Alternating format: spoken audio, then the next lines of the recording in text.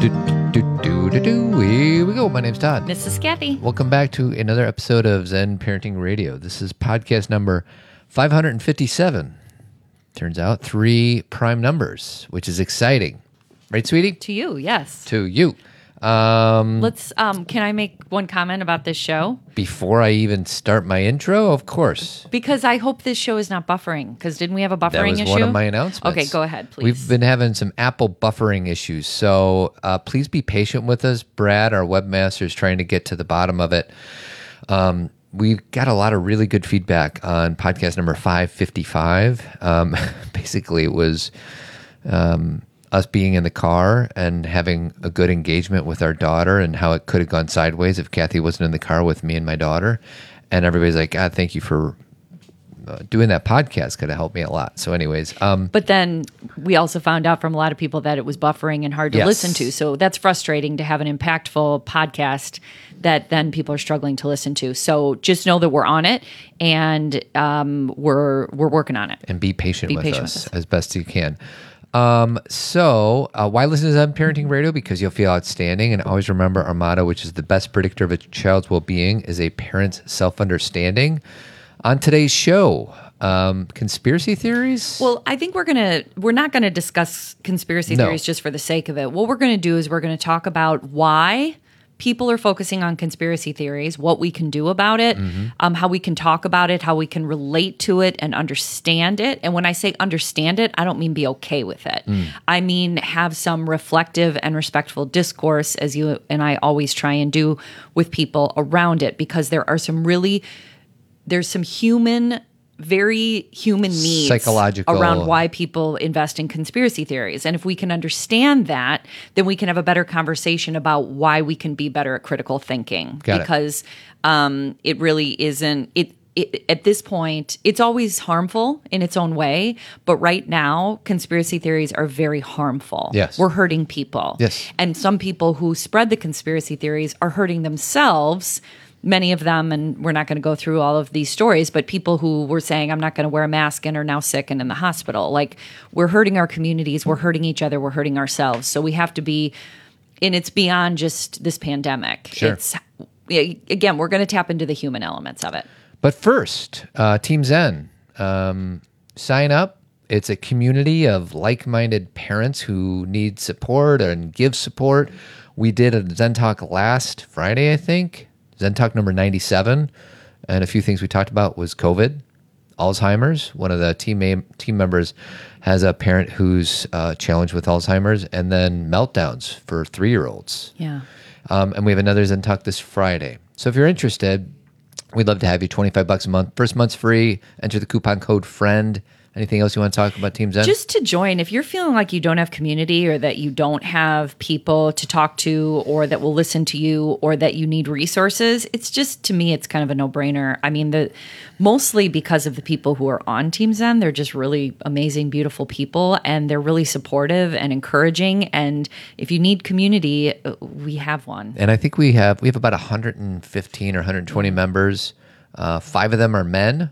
The Yeah. other 110 are women, and I'll take the 5. Yeah, I'd we love can that to grow. grow from there. And if you join, of course, your partner could join for free. I mean, that's Right. goes without saying. A lot of people are like, can I let my partner listen to Yes, these of podcasts? course. I'm like, of course. And get them on our Facebook page. Like, we're not trying, of course it's our business, but it's more about getting community. So, so bring yourself in. So before you start, I just want to say that this is our third idea of the day for this podcast, which is funny.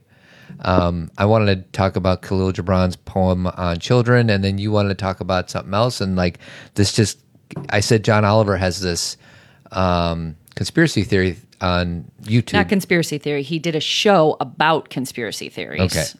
Last week tonight. Last Week Tonight, which is a show that I usually watch on YouTube. So anyways, Kathy's like, let's talk about this. This is important. So I'm going to turn it over to you, my darling. Well, and because Todd said, he was like, let's do this. And I'm like, let's do this. And then he told me about John Oliver's show from this weekend. And I was like, okay, that's like the 12th thousandth sign I've gotten to like talk about this Oh, on you're the trying show. to be open to the universe. I am, and which in itself, people can be like, "Oh, that's made up stuff." That's what's so interesting about this conversation is that I think that what critical thinking is in this situation is realizing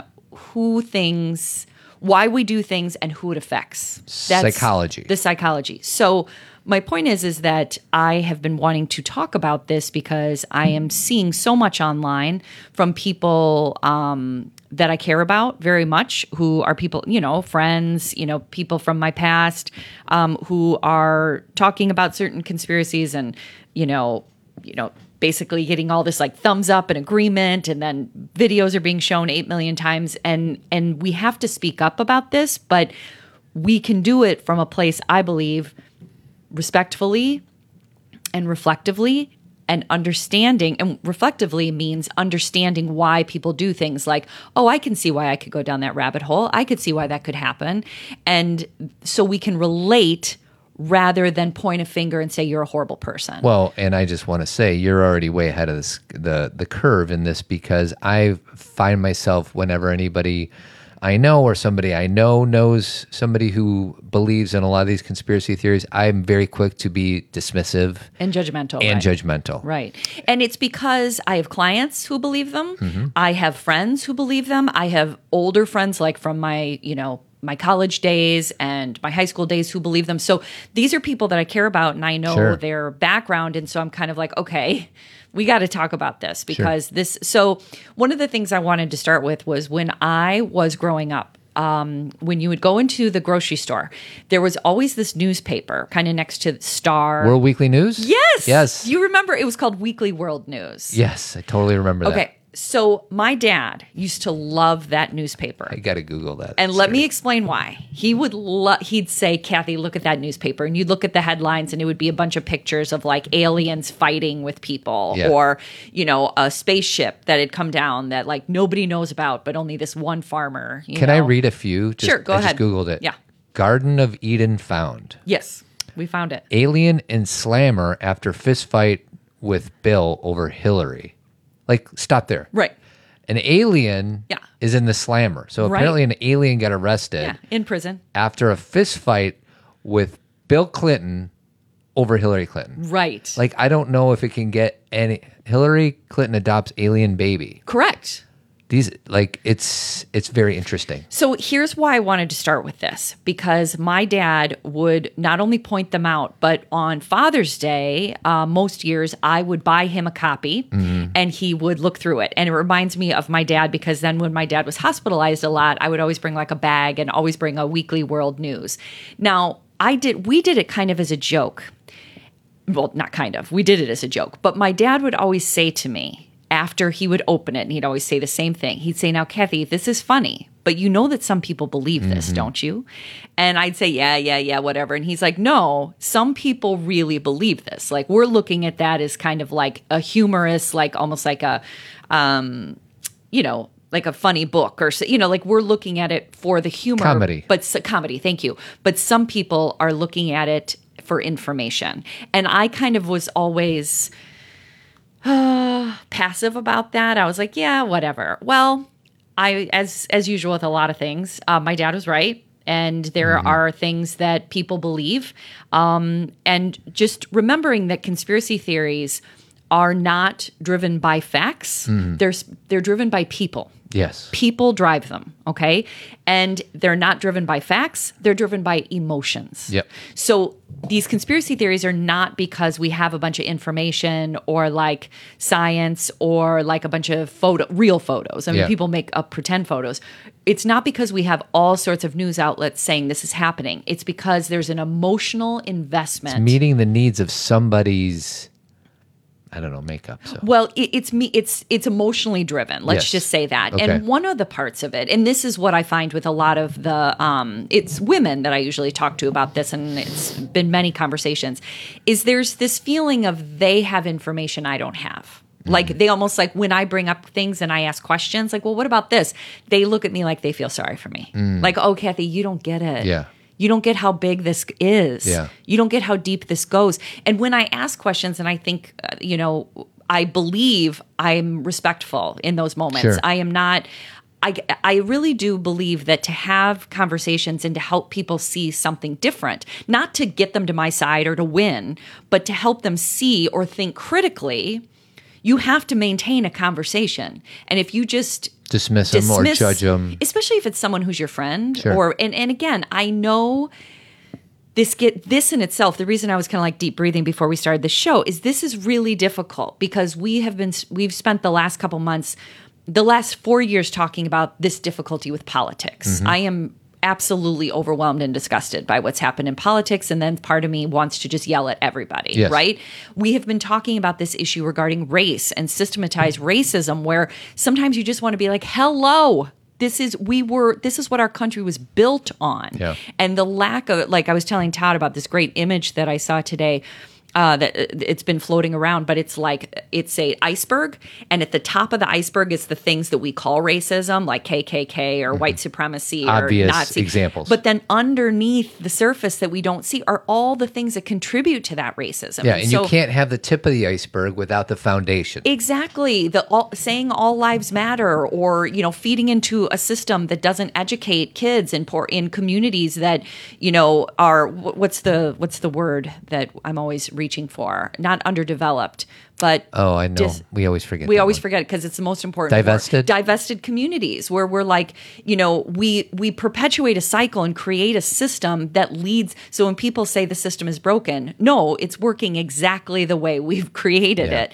So I'm only saying that because, of course, we want to get angry. And I read, as a feminist, there's all these books written about women's anger and women's rage, and that we have a right to feel it and we have a right to speak it. And I agree with all of that. I've done it.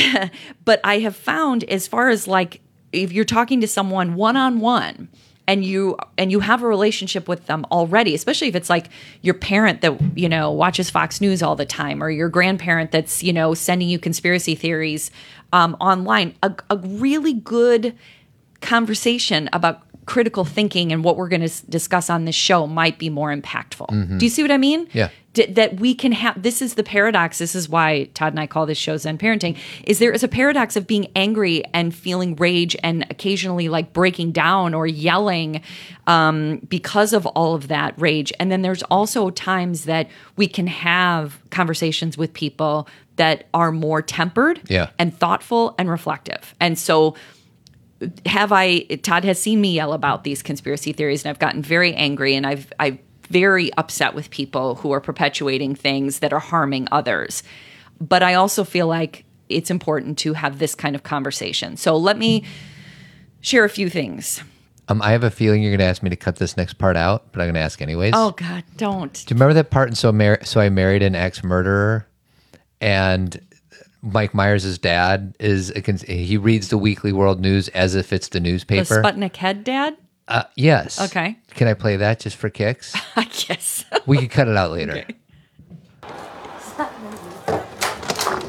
Hello? Hi! We're in here, son! Hey, Charlie. Hey, William, how's it going?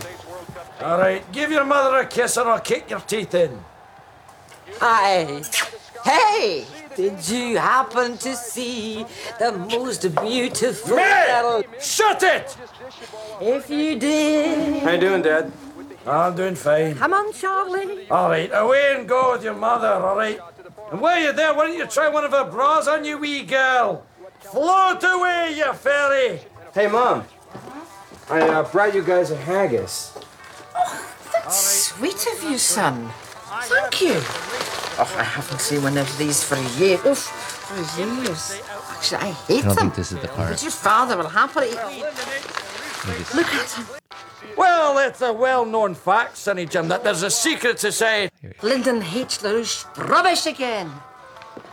Well, it's a well-known fact, Sonny Jim, that there's a secret society of the 5 wealthiest people in the world, known as the Pentaverate, who run everything in the world, including the newspapers, and meet tri-annually at a secret country mansion in Colorado known as the Meadows. So who's in this Pentaverate? The Queen, the Vatican, the Gettys, the Rothschilds, and Colonel Sanders before he went tits up. Oh, I hated the Colonel with his wee beady eyes and that smug look on his face. Oh, you're gonna buy my chicken. Oh. Dad, how can you hate the Colonel? Because he puts an addictive chemical in his chicken that makes you crave it fortnightly, smart arse. Interesting. Cuckoo. Charlie, would you like a juice? Okay. So right there, Yeah. and it's so interesting to hear that because people still think that about like that there's 5 people, you know, like Yeah. the George Soros and the Bill and Melinda Gates thing. Right. Can you not? I barely know that. And I'm guessing a lot of our listeners don't know anything Well, about I that. I don't know enough about it, Okay. meaning I don't have the actual, like the people who like talk about these things, it kind of falls under this deep state Yeah. thought. And there is a lot of like, there's certain people running the world and it's like underneath everything and they own everything, which kind of creates this, and John Oliver talks about it in his show, where no matter what you say, if you say, well, the newspapers don't say that, they'll say they own the newspapers. Or if you say, but they couldn't find this information, they'll say they make sure you can't find this information. It's like this self-sealed. Wikipedia says in the U.S., the deep state is a conspiracy theory which suggests that collusion and cronyism exist within the U.S. political system and constitute a hidden government. A hidden government, within right. the legitimately elected government, Right. and so on. So it's like this under and when I ask people, like, explain to me who these people are, they'll like throw names out and I'll say, but how does that work? How do they work underneath the government, especially if Trump is supposedly on to them? Why are they still winning? Yeah. Like, it does, and this is part of the critical thinking, is Right. it doesn't really make sense. If you watch a video that lays it out perfectly for you and you go, oh, but then there's all these other aspects to it that aren't being laid out. So I don't want to get too deeply into that. I Okay. want to talk about And they can Google that if they want. if they want to, but I don't want to promote any of this. Sure. Like, this is the thing I want to be careful of, is I don't want to be like, hey, go read about this, Yeah. because it's harmful. Like, this is like, you have some of the, and this is what's so interesting. Being a critical thinker means that you find a lot of information and that you have curiosity and that you have interest.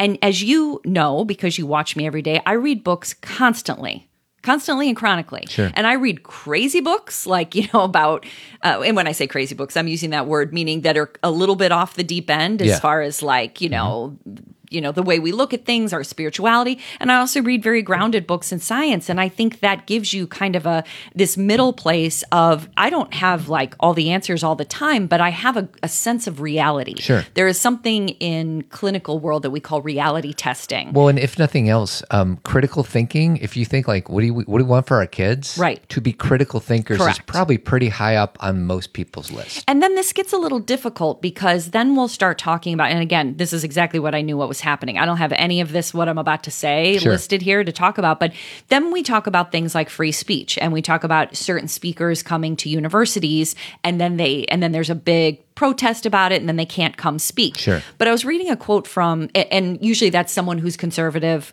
who is saying things that are harmful or oppressive to certain people or groups, or who have before said things Sure. that were harmful. And I was reading a quote from John Lewis, who passed away this weekend, by the way, and I've been spending a lot of my time reading about his history and his writing, and just an amazing man in so many ways. And he was talking, he had a great quote about, I 100% believe in freedom of speech unless it's hurting or dehumanizing other people. Then we have some, and this is not a fair comparison because there's John Lewis and then I'm bringing up Brene Brown, but she also in her research has a thing about, I will have any kind of reflective and respectful discourse with you. We can communicate all day until you start to dehumanize me or dehumanize other people. Then the conversation breaks down. Yeah. So this is kind of, even though I'm sitting here talking about we have to have these conversations respectfully, there are times that it breaks down pretty quickly. Yeah. Because if you're going to dehumanize other people, I may not choose to, and you guys know what I mean by dehumanize, where you start to blame one whole group or one specific person or the world isn't built like that.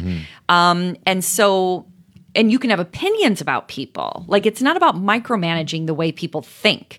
It's about saying we're not going to spread things. Even now, social networking is finally catching up to saying this isn't okay for our platform. And people are calling it censorship, but it's actually inciting violence and harm. Yeah. That's what we're built on, is not doing that. So it's this, for some, it's a very fine line.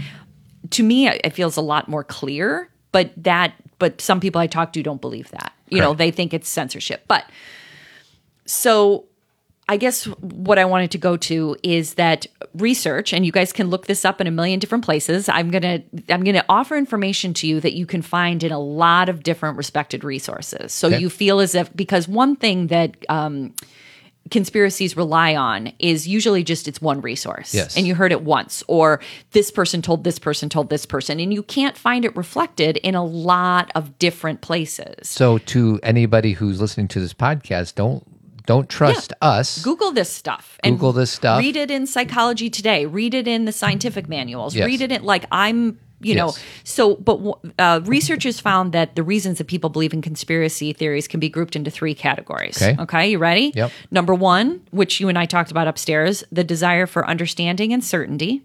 Okay, because you were talking about that 6 basic human needs, as it was taught to me by one of my mentors, said that certainty is a need that us humans have for survival. Absolutely. Yeah. Doesn't that make sense? Yeah. Like, that's part of the reason we're so uncomfortable right now in the midst of a pandemic, where we don't know how it ends or what we're going to do or what it's going to look like or what our school year is going to look like, is because the uncertainty it's like gnawing at us. And the truth is, we've really never had certainty. You know what I mean? Right. Like, no one guaranteed us, oh, if you do A, B, and C, it'll work out like this. But we had a false sense of certainty. So this kind of real in-our-face uncertainty makes us super uncomfortable. So the desire for understanding uncertainty. The second thing is the desire for control and security, which is very similar to certainty. Like, I want to feel like I have my arms around this whole thing. I see this a lot with my spiritual community and with clients who are more spiritual in the way that they approach their life, is they let go of one aspect of their lives and open up and are like, oh, I'm going to look at all these things. And then they latch back on to some kind of spiritual certainty where they're guaranteed they'll never get hurt. So they switch from one ideology. Correct. And they move over to another ideology. Really, all it is just making them feel comfortable. Correct. And it's really that's a form. We did a show a couple of weeks ago about spiritual bypassing, where we say things like, well, I know that I eat healthy and I think healthy thoughts, therefore I will never get sick. And I also, and this is what's tough there. Of course, we should eat healthy, and we have had some research that demonstrated that the mind-body approach, and that if we are more thoughtful about being mindful and, working with, doing group therapy and processing our emotions and everything, that is helpful to our nervous system, our immune system, and our body. It is helpful. It is a piece of the puzzle. But thinking a certain way and eating a certain way isn't a guarantee of anything. Right. And most of you have lived long enough to know that. You've met somebody who has done all the right things, I'm putting that in air quotes, who got sick. Well, there's outliers everywhere. There's outliers for the person who never ate any ice cream, pizza, ran 10 miles a day, and then keeled over and died from a heart attack. And then there's other people who practice a completely unhealthy lifestyle and they live till they're 95 years old. And so in no way are Todd and I saying, yeah, go ahead and smoke 7 packs of cigarettes a day because you're uncertain.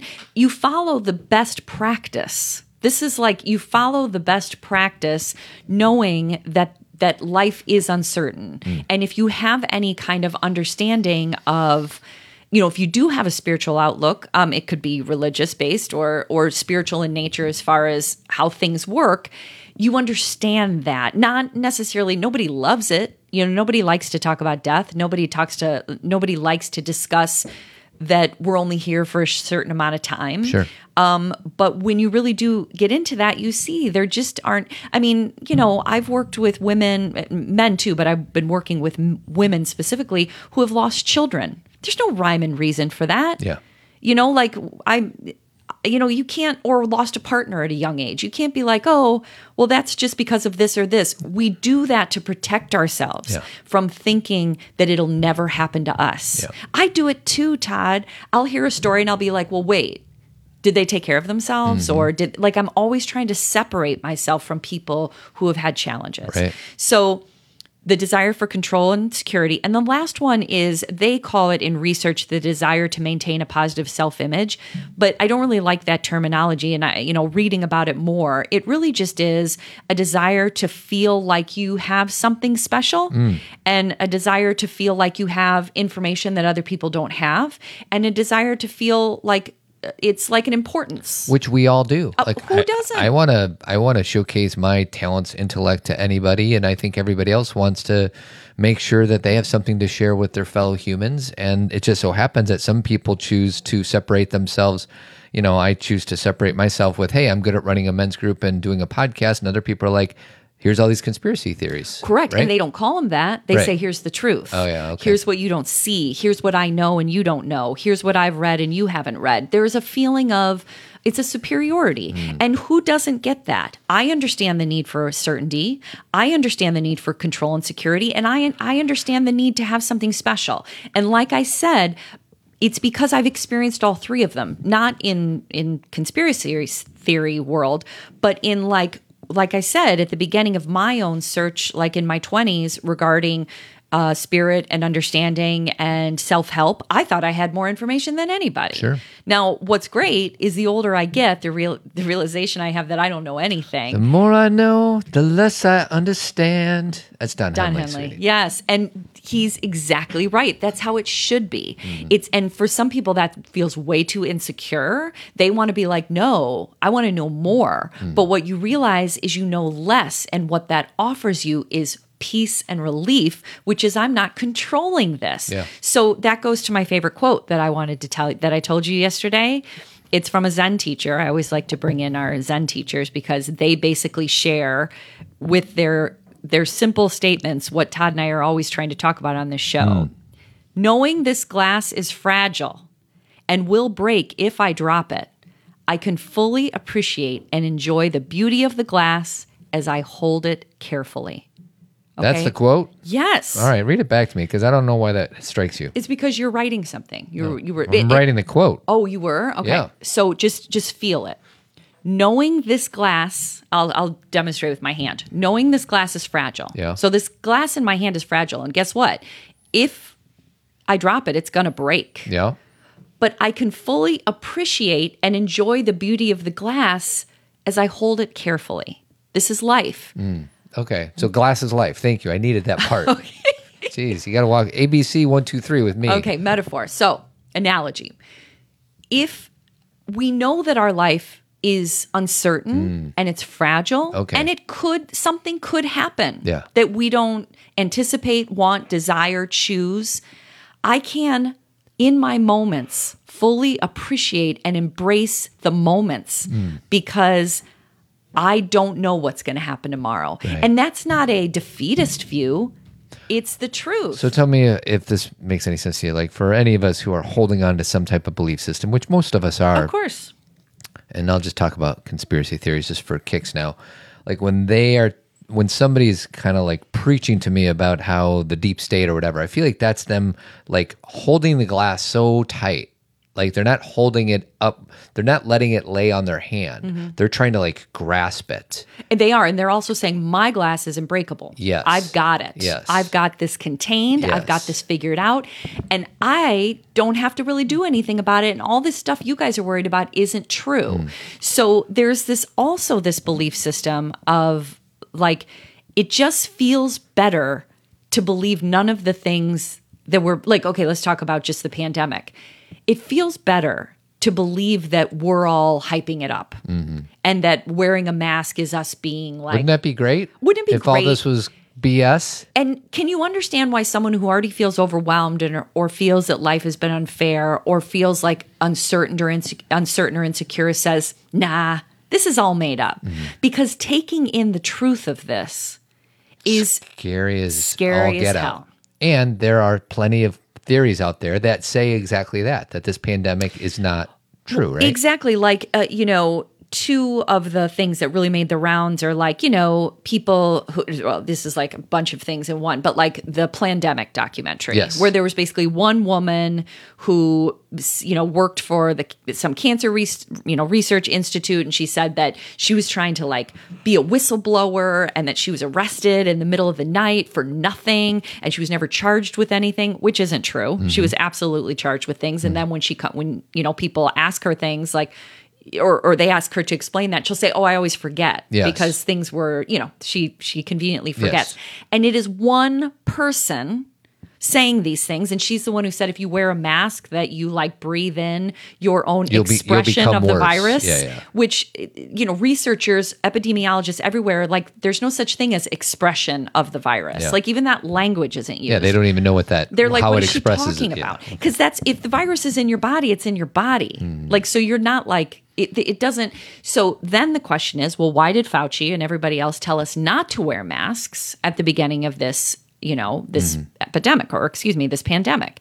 It's because we didn't have enough PPE. Yeah. We didn't have enough Masks protective for the equipment. people in the hospital. The hospitals, the daycare centers, the nursing homes. If we all were told to get masks, Makes totally logical sense of why he would say that. exactly. And he said, right now, if you read, like, I actually have his quotes from that time.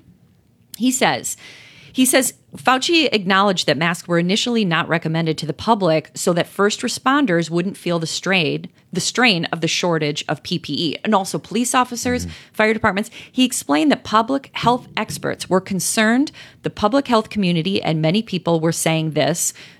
That's just a repeat of it. They were concerned that this was a time when PPE, including the N95 masks and the surgical masks, were in very short supply. But by early April, it came true. The national stockpile was completely depleted. Okay, and that's finally when our government decided to invoke the Defense Production Act, and it was I shouldn't say it was late though. Yes. I mean, too late? No, because we eventually got it, but it was way past the time that we needed it to happen. So then manufacturing chains started to make masks.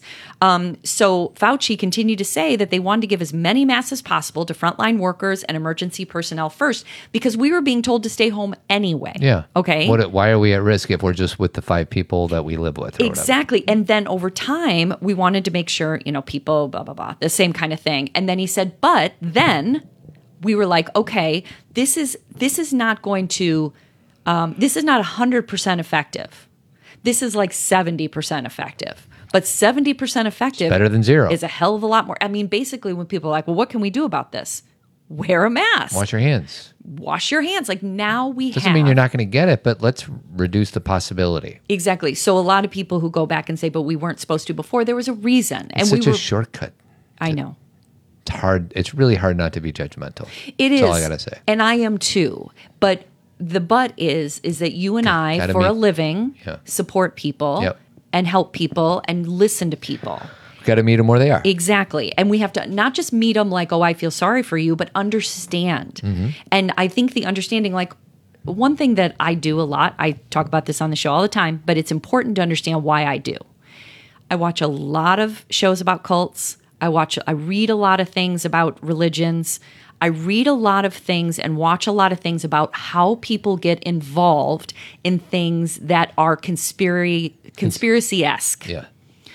How they believe things that seem so far-fetched. What I look for when I read those things is not about just like the yuckiness of it or Sure. like just the Gossip. tabloid yeah, gossip. yeah. I look for how did people then get out?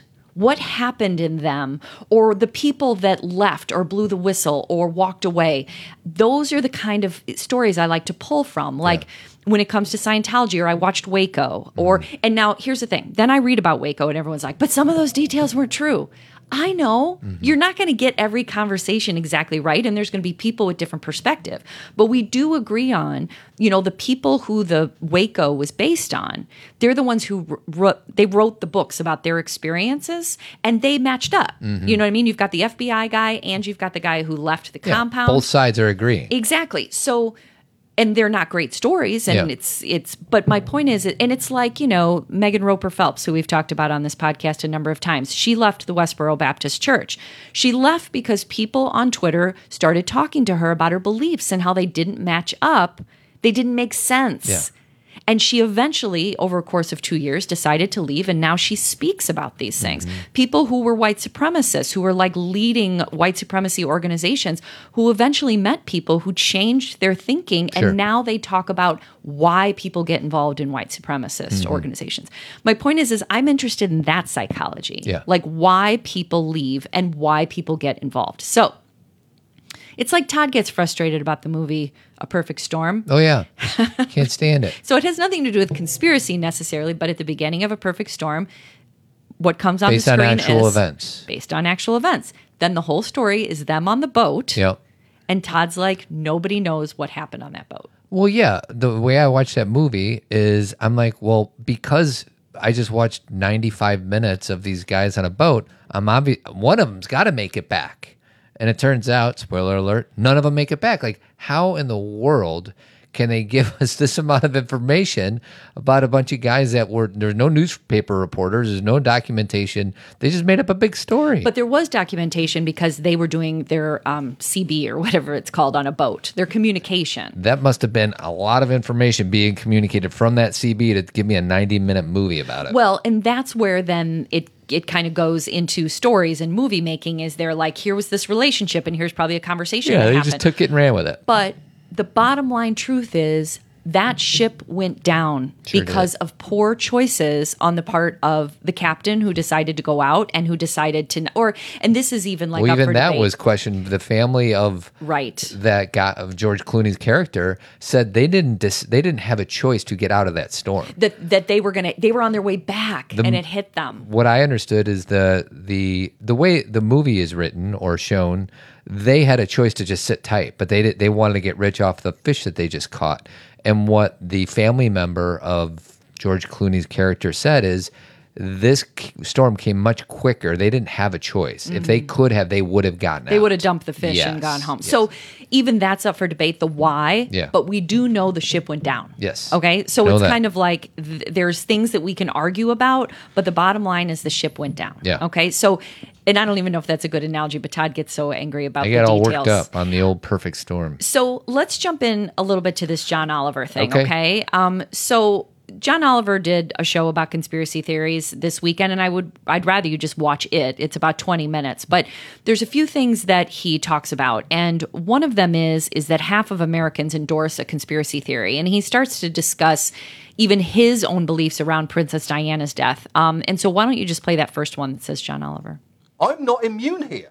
Embarrassingly, there is a part of me that thinks the royal family had Princess Diana killed. I know that they didn't, because there's absolutely no evidence that they did. But the idea still lingers, because it felt too big an event to be accidental. There had to be some intent there. And experts will say that that is actually a huge draw of conspiracy theories. They help explain a chaotic, uncertain world and appeal to the human impulse to what's called proportionality bias, which is the tendency to assume that big events must have big causes. Take the JFK assassination. That event shook the world, and the very idea that a lone gunman could cause such chaos was inherently unsatisfying. So people, perhaps understandably, reached for a much bigger answer, although it is... Boom.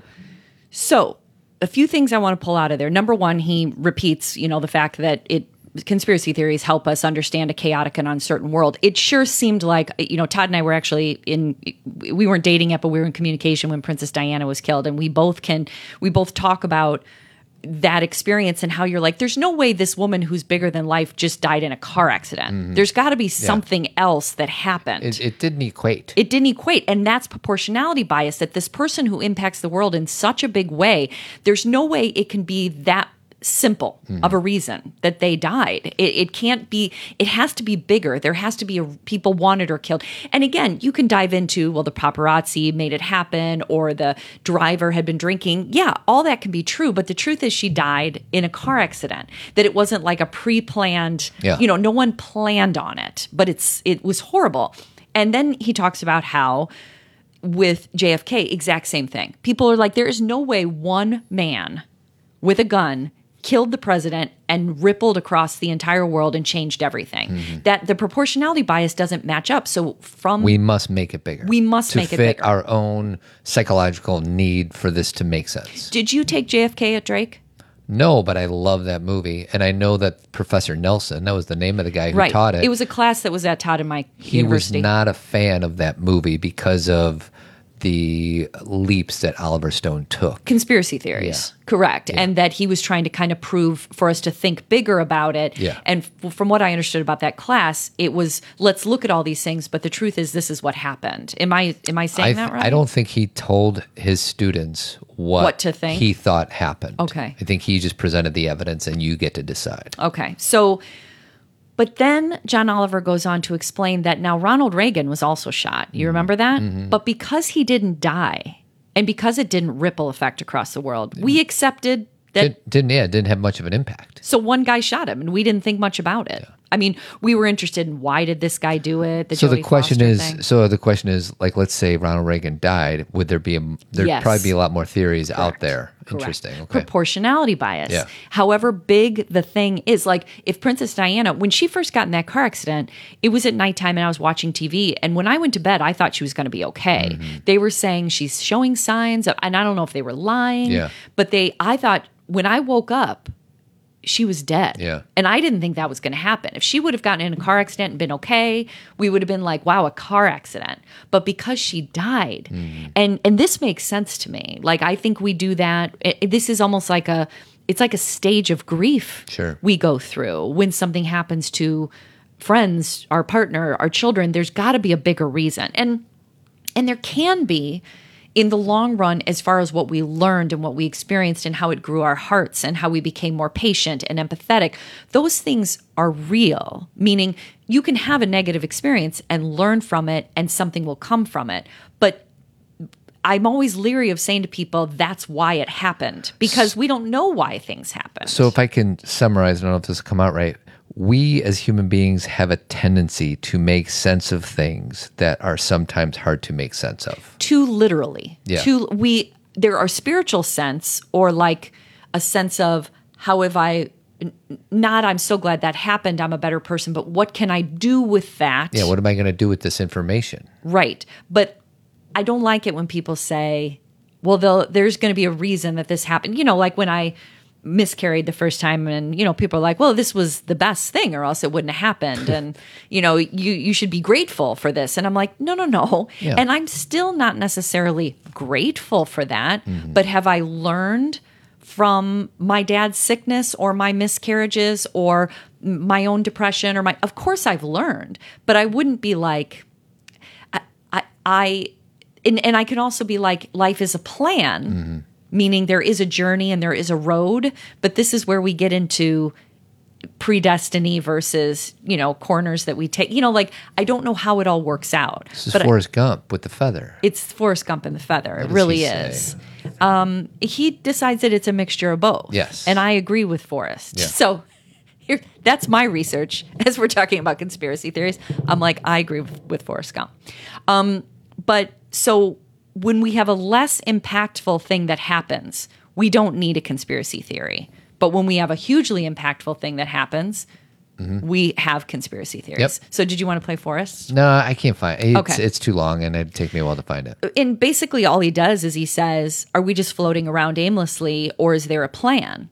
And he says, I think it's a mixture of both. Does And he say that when he's in front of Ginny's grave? Yes. He does. Because his mother tells him like, I think Lieutenant Dan is kind of like, you know, or Lieutenant Dan thought he had a destiny. Remember, he thought he was supposed to die on the battlefield? Yeah. But that's not what happened. And his mom was like, everybody's got a plan, and my plan was to be your mother. Yeah. And he's like, what's my plan? And she's like, that's your life. Maybe you can help me find it. I can cut this. It was like just before the sun goes to bed down on the bayou. Nope. Heaven stopped and Nope. I love you. Mama Oh, this is the best scene of Forrest Gump. always said Yeah. dying was a part of life. I sure wish it wasn't. Little Forrest He's doing just fine. But About to start school again soon. I make his breakfast, lunch, and dinner every day. I make sure he combs his hair. And every night we read a book. It's just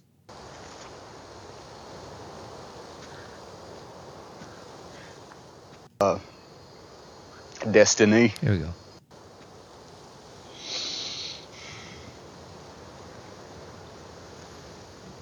Jenny.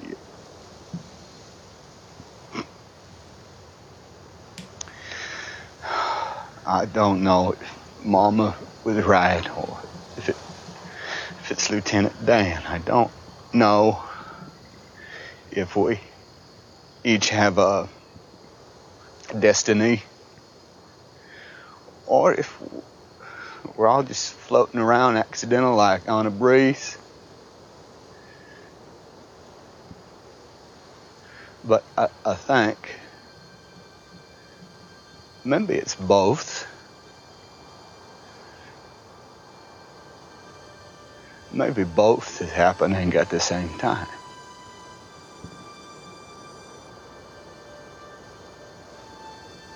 That's it. I miss you, Jenny. Oh, Yeah, he loves Jenny. phew, He, man. he named all of his boats Jenny. Guy knows how to act. I know, that scene is amazing. That whole scene. So, just to kind of get back, because I know you always get worried about time, I wanted to at Yeah, least we're finish. 45 minutes in, so we got I know. 15 left. Todd likes to tell me how long we've been talking. So here's the thing. So let's get back to what's happening right now in conspiracy theories, because we've already talked about why people have them, you know, how it helps them, why it makes them feel more comfortable, more certain. And right now we're in an interesting time because here we have something global going on and we're all being asked to do things we've never been asked to do, especially in a country where we think of ourselves as individualists and freedom, and people telling us to do something tends to piss certain people off depending on what's being asked, right? Right. 'Cause some people are like, oh, you can ask me to do that. And other people are like, no. So, but we're being asked to wear masks. And then there's a lot of conspiracies going around about about this pandemic. And unfortunately, a lot of them are being pushed by our own president. Okay. So I want you to play the thing that shockingly says Rush Limbaugh, Yep. because Rush Limbaugh explains what our president tends to do to confuse us. Is this guy. When you get to Trump and his conspiracy theories, he does it in a really clever way. Trump never says that he believes these conspiracy theories that he touts. He simply passing them on, and it's his way of jamming them up. It's his way of teasing them. It's his way of getting these conspiracy theories out there. So Trump is just throwing gasoline on a fire here, and he's having fun watching the flames. Yeah. Rush Limbaugh gets it. Okay. Mark it, July 20th, 2020. I agree with Rush Limbaugh. Right? And who knows what he said after that? Yeah. Maybe he loves it. Yeah. Maybe he loves Who that knows? Trump But jams that things clip. up. But that's exactly what Trump does. He'll say, people say, that's what they say. That's what I've heard. And so he doesn't fully buy in, but he's spreading them and tweeting them. And it is exceptionally harmful. And it propels people to believe them and think that he's like thinking like them, and he's doing it not because he believes it, but because he's trying to stir things up. And he would much rather we be All riled up confused and confused. than on the same page. So I'm saying that because, you know, when his latest tweet was that the CDC and the media are lying about the pandemic to hurt his election challenges, you know, his election ability, his ability to be elected. And that's so forgetful of, and I'm not trying to say he should know better, because I've learned to not think that anymore. Yeah. I've been, you know, he's demonstrated to me why he will never be capable of that. But how harmful it is to believe him or a conspiracy theory over basically the scientists in our country who have spent their entire life, their entire career focusing on a time like this, who have studied, who have been all over the world, who have joined other people around the world in figuring this out and helping us and supporting us, and and that we're going to not listen to them. You can have things where you say, I'd like to read this from a different resource, or do other epidemiologists think this, or what's the history on this? Do that. But what you'll find is there's a consistency there. Consistency of scientific evidence. Correct. This is like people who are like, climate change isn't real, when I think we're up to 98% of scientists say it is. But people are going to believe the 2%? I don't understand this thinking. Yeah. And I understand that you're reading something that's convincing you or making you feel empowered in some way, that you have information other people don't have, or that it scares you so much and you don't want to look at it. Yeah. So you're willing to say, because you know what Todd and I say all the time, every time we read a tweet from this guy, or anytime we see a conspiracy theory or we have someone tell us one, I would love to believe that. I would love to believe this is going to go away this summer. I would love to believe that it's just going to fade into oblivion and we're never going to think about this pandemic. I would enjoy that. So I understand why people are like, I would rather believe that. Yeah. But it's not responsible. Yeah. We have to pay attention to what's happening. Like, we can look to the future and be like, what can we do? But in the meantime, we have to be in the moment. Yeah. And that doesn't mean you have to stay at home and never go anywhere. Todd and I have worn our masks and gone out and gone to grocery stores and sat outside at a restaurant. Like, I'm not saying we have to like shut down every isolate aspect. in a hole, in a foxhole for the next 6 months or whatever. We're not doing that, but we're being responsible. Thoughtful, responsible, doing the best we can with what we know, Yeah. right? But pretending it's not real, or, writing to governors and leaders and saying, you guys are horrible people because you're trying to protect us. I don't, or you're taking away my rights because I don't want to wear a mask. Nobody wants to wear a mask. Who wants to wear a mask? Yeah. This is not about me. It's about us.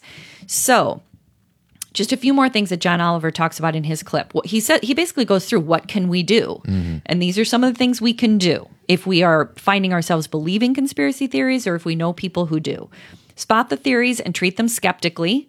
Like, for example, is there a rational explanation? Like, people for a long time, and a lot of the people that people I know, a community of mine, was very focused on that 5G was causing this. Yeah. That our cell phone towers, because there was some kind of map where it demonstrated that, this is where the pandemic was hitting, basically on the west and east, and that's where all the 5G towers are, on the west and east. So that must mean 5G is related to the pandemic. And the truth is, everything is related to the west and east because that's where the majority of our population is. So John Oliver makes he overlays the maps he overlays those maps and then puts up a maps of all the Domino's pizzas, and it's the exact same map. So you have to think skeptically. Like, yes, it looks scary when you first see two maps. Oh, the 5G towers, and this is where the pandemic is. But it's a quick jump to say that that's the cause. Wouldn't this be like, I think it's an economics term, confirmation bias? Like, you're looking...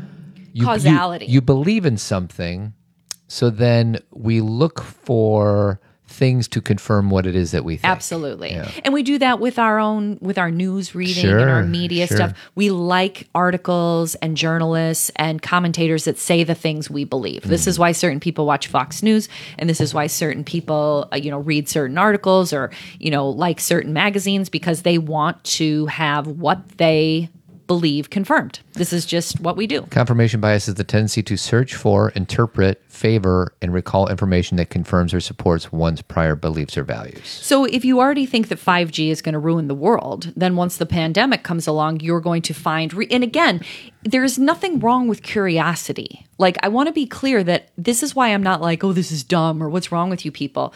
Everything begins with curiosity. And if people would have looked at that and found, like, we made this mistake before with vaccines and autism. Yep. We made something causality when really it was just these things were happening at the same time. It just so happens that a lot of autistic kind of features start to show themselves around the same time that a certain vaccine is given. Yep. A And so there was, we put A plus B equals C. Yep. And all of that has been debunked, but there's still a lot of people who there's still a lot of anti-vaccine out there, Sure. Which you can be like, there are things you can do to educate yourself.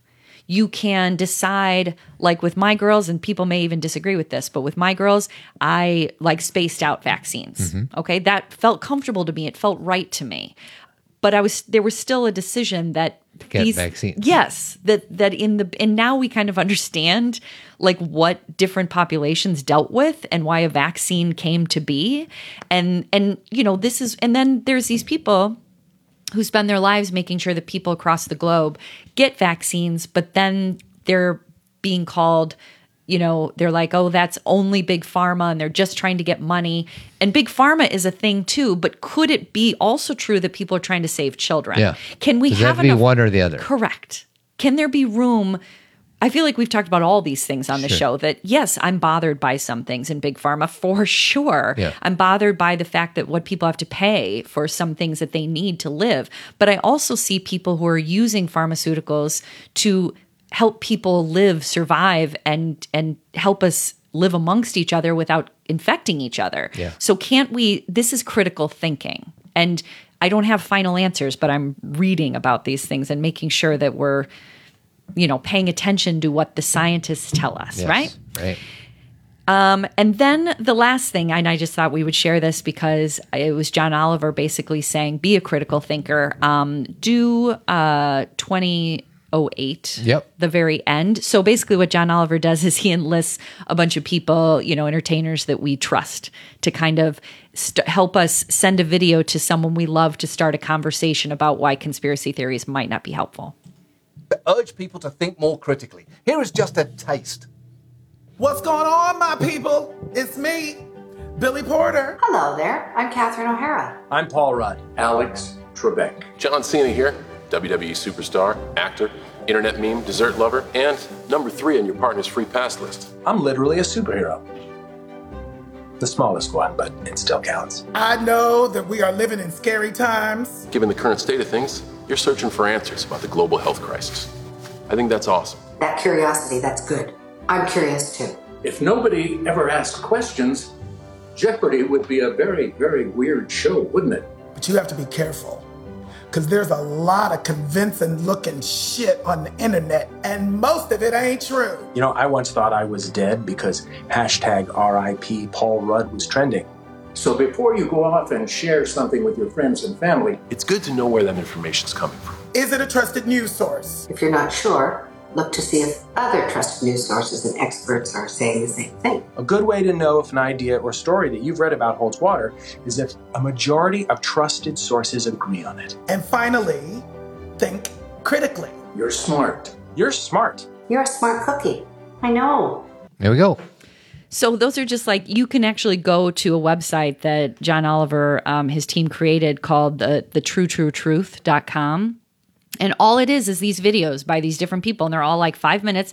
And why he had them do them, so you could like send a video to someone and be like, watch this. And it doesn't dehumanize them. Correct. Makes it gives them an easy on-ramp to think a little bit more critically than maybe they did before. Exactly. And sometimes, and I've run into this a few times with some people where I've said that and they've been like, oh, Kathy, you're so duped. You're just so duped. And then maybe a conversation can't occur because if we're not having like let's have a, Yeah, we can extend an olive branch, Right. and if they still think that we've been duped and we're completely off base, then we're sheep. Yeah. And there is, and why I love those videos and the language is I love the idea of critical thinking, because that's what we're here to do.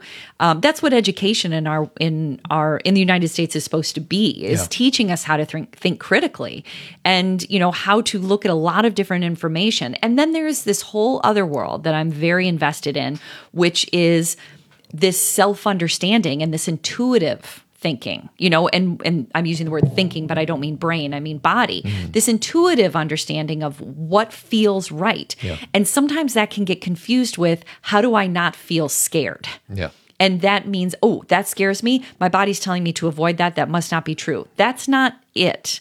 Intuition is when we know how to do the next right thing. Like, how do I take, and again, it's this is so hard to talk about because it becomes these very fine lines. Like, when The Secret first came out, I'm just going to use something universal that everybody knows. The Secret came out and everybody loved it. What's The Secret, sweetie? The Secret is a book by Rhonda Byrne, and it basically is all this idea that if you like put up a vision board and you hope for your car or you hope for the house, that somehow it'll magically come to you. Now, that's not really what The Secret is, but that's what somehow got translated through our filtered culture. into that one soundbite. Exactly. And so then people are like, that's baloney, it's bunk. And that is baloney and bunk. What she was saying, though, and maybe not in the best way, meaning that we could maybe be more careful with our language around this, is that there's like true psychological understanding that if you want something and you have a vision board and you focus on it and you energize around it, that you'll pay more attention to it, that you'll meet more people who are interested in it, that it is magical, but not magical in that you don't do anything. Well, in every success book I've ever read, whether it's Jack Canfield or Tony Robbins, they say if you want to meet your goals, first thing you got to do is, one, know what they are, but two, write it down on a piece of paper. And they've done studies. The people that write those goals down on a piece of paper means that they're more likely to attain those goals. What's the thing, the reactivity thing, where when you think about something, you see it more often? Reticular activating system? The reticular activating system, which is a psychological concept that if, like, say you want to get pregnant and you're thinking about being pregnant, you tend to see a lot more pregnant women. Yeah. You want to buy a red car, you see a lot more red cars. My point of this is if we want something and we know what it is, then we pay closer attention to that. We see it more. So what got kind of jammed up in The Secret was that it was something that you didn't have to do anything, you didn't have to work, you didn't have, and that's not what it is. No. But there is also this is where I have to put this out there because this is really what I believe. I don't understand how the world works 100%. Did you know that, Todd? I do. There is a mystery and a mysticism that I don't have my arms around, and I don't think any of us do. I always rely on what, Joseph Campbell said about that death and life beyond us, our brains don't even have the capacity to handle it. So we don't have access to it. So there's part of me that has a sense of freedom about there is something mysterious, and you can call it God or spirit. I don't know, but I also believe that while I'm a human on earth, I enjoy that mystical realm, and I love angels, and I love spirit guides. I love all of that. But I'm also living on Earth right now. Well, and scientists will say the exact same thing to you. If you talk to, I know very little about quantum mechanics, but there's certain questions that these scientists cannot figure out, that there's something behind certain way that particles behave. They don't have a freaking clue, and they call it mystical. They do. It just makes no sense, and there's no data or tests that you can figure out to explain something. Quantum physics in itself, if you just want to have a really good time and like learn about the understandable, that's not the right word. I'll just use your word, the mystical. If you just want to like look at something that is based in physics but helps you understand in the mysteriousness of where we are, but what people do then is they take that too far. Sure. And maybe not. Like, I've had experiences in my life that are kind of unexplainable and hard to rationalize. And I've been like, whoa, but I don't try to impose that on the rest of the world. Yep. That's my experience. I don't walk around saying everybody needs to have this experience or they're not living. There are very personal experiences that are mine. And I also, at the very same time, understand, like, this is the last thing I'll say because I like to explain this in many different ways. In yoga, initially, yogis were taught you need to move beyond your body because anything in your body, you should be beyond your body and you should just live in the spirit world. And more contemporary yogis are like, you know what? We shouldn't want to not live in our body. How can we kind of appreciate the spirit world but live in our body on earth? It's a little just like Forrest saying, I think it's both. That root to rise, be a human on earth, appreciate the mystical, but also trust science. Well, be a spiritual being having a human experience, right? Absolutely. Not a human being having a spiritual experience. I don't know who said that. We learned it from Wayne, but Wayne didn't come up with it. There's a lot of people it gets attributed to. I'm sure there's one person, and maybe people will tell us. But, I mean, Todd, that's really the gist of it. And we did not do this show to be like what we did is we've been wanting to talk about this for a long time. Sure. And it's not simple. I mean, people could do full on podcasts and talk about this for a year, and there's no simple. Sweetie, we didn't get to any of my theories, and that's okay. Well, what are your theories? Let's hear it. Not theories, but I just Googled conspiracy theories. Okay. We're not going to talk about them, but Area 51. Yeah. Did you hear this one? Truman Capote wrote Harper Lee's famous novel To Kill a Mockingbird. Well, he's in it, and he was her best friend, but he didn't write it. Well, don't tell that to conspiracy theorists, sweetie. Well, I mean. Roswell, New Mexico is famous center for the UFO-focused conspiracy theories. JFK, we talked about that. Bigfoot, Loch Ness Monster, Sure. Jimmy Hoffa, the CIA killed Bob Marley. Hotel California was about devil worship.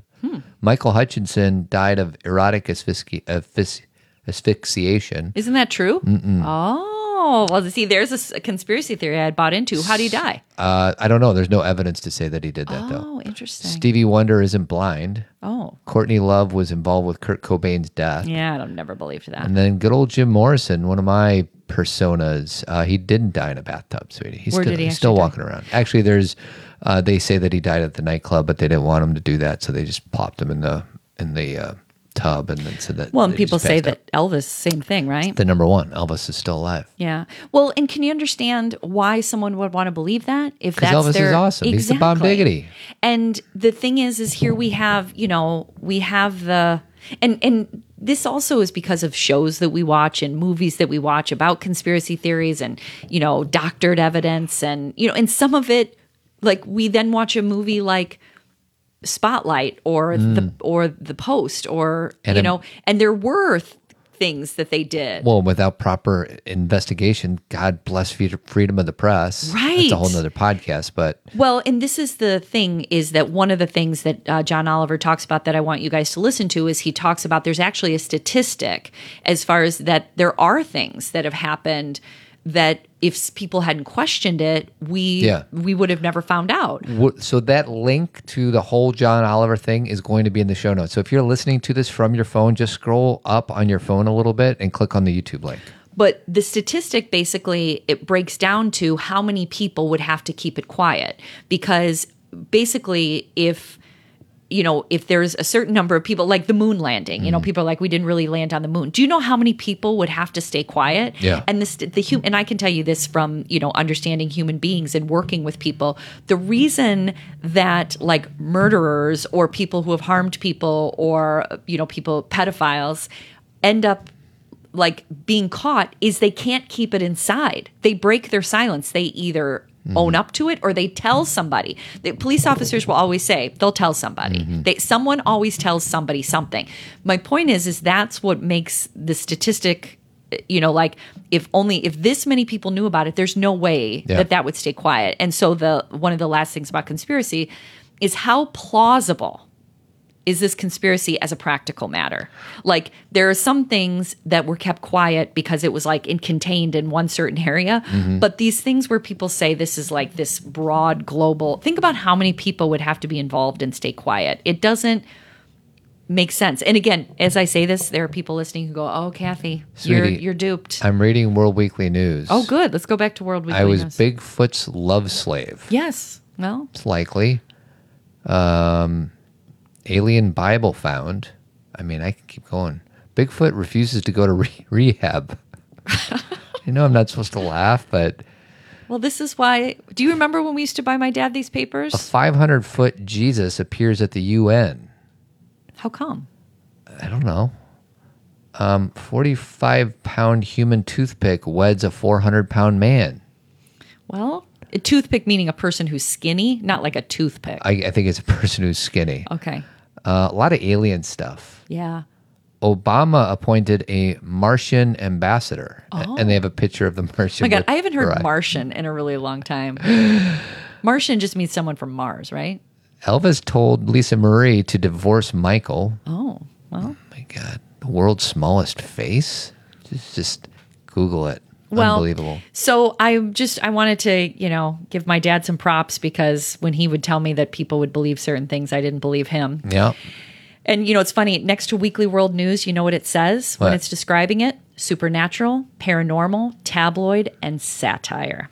So even they were owning up to the fact this is satire. It's a little like The Onion. They sold a lot of those papers. They sure did.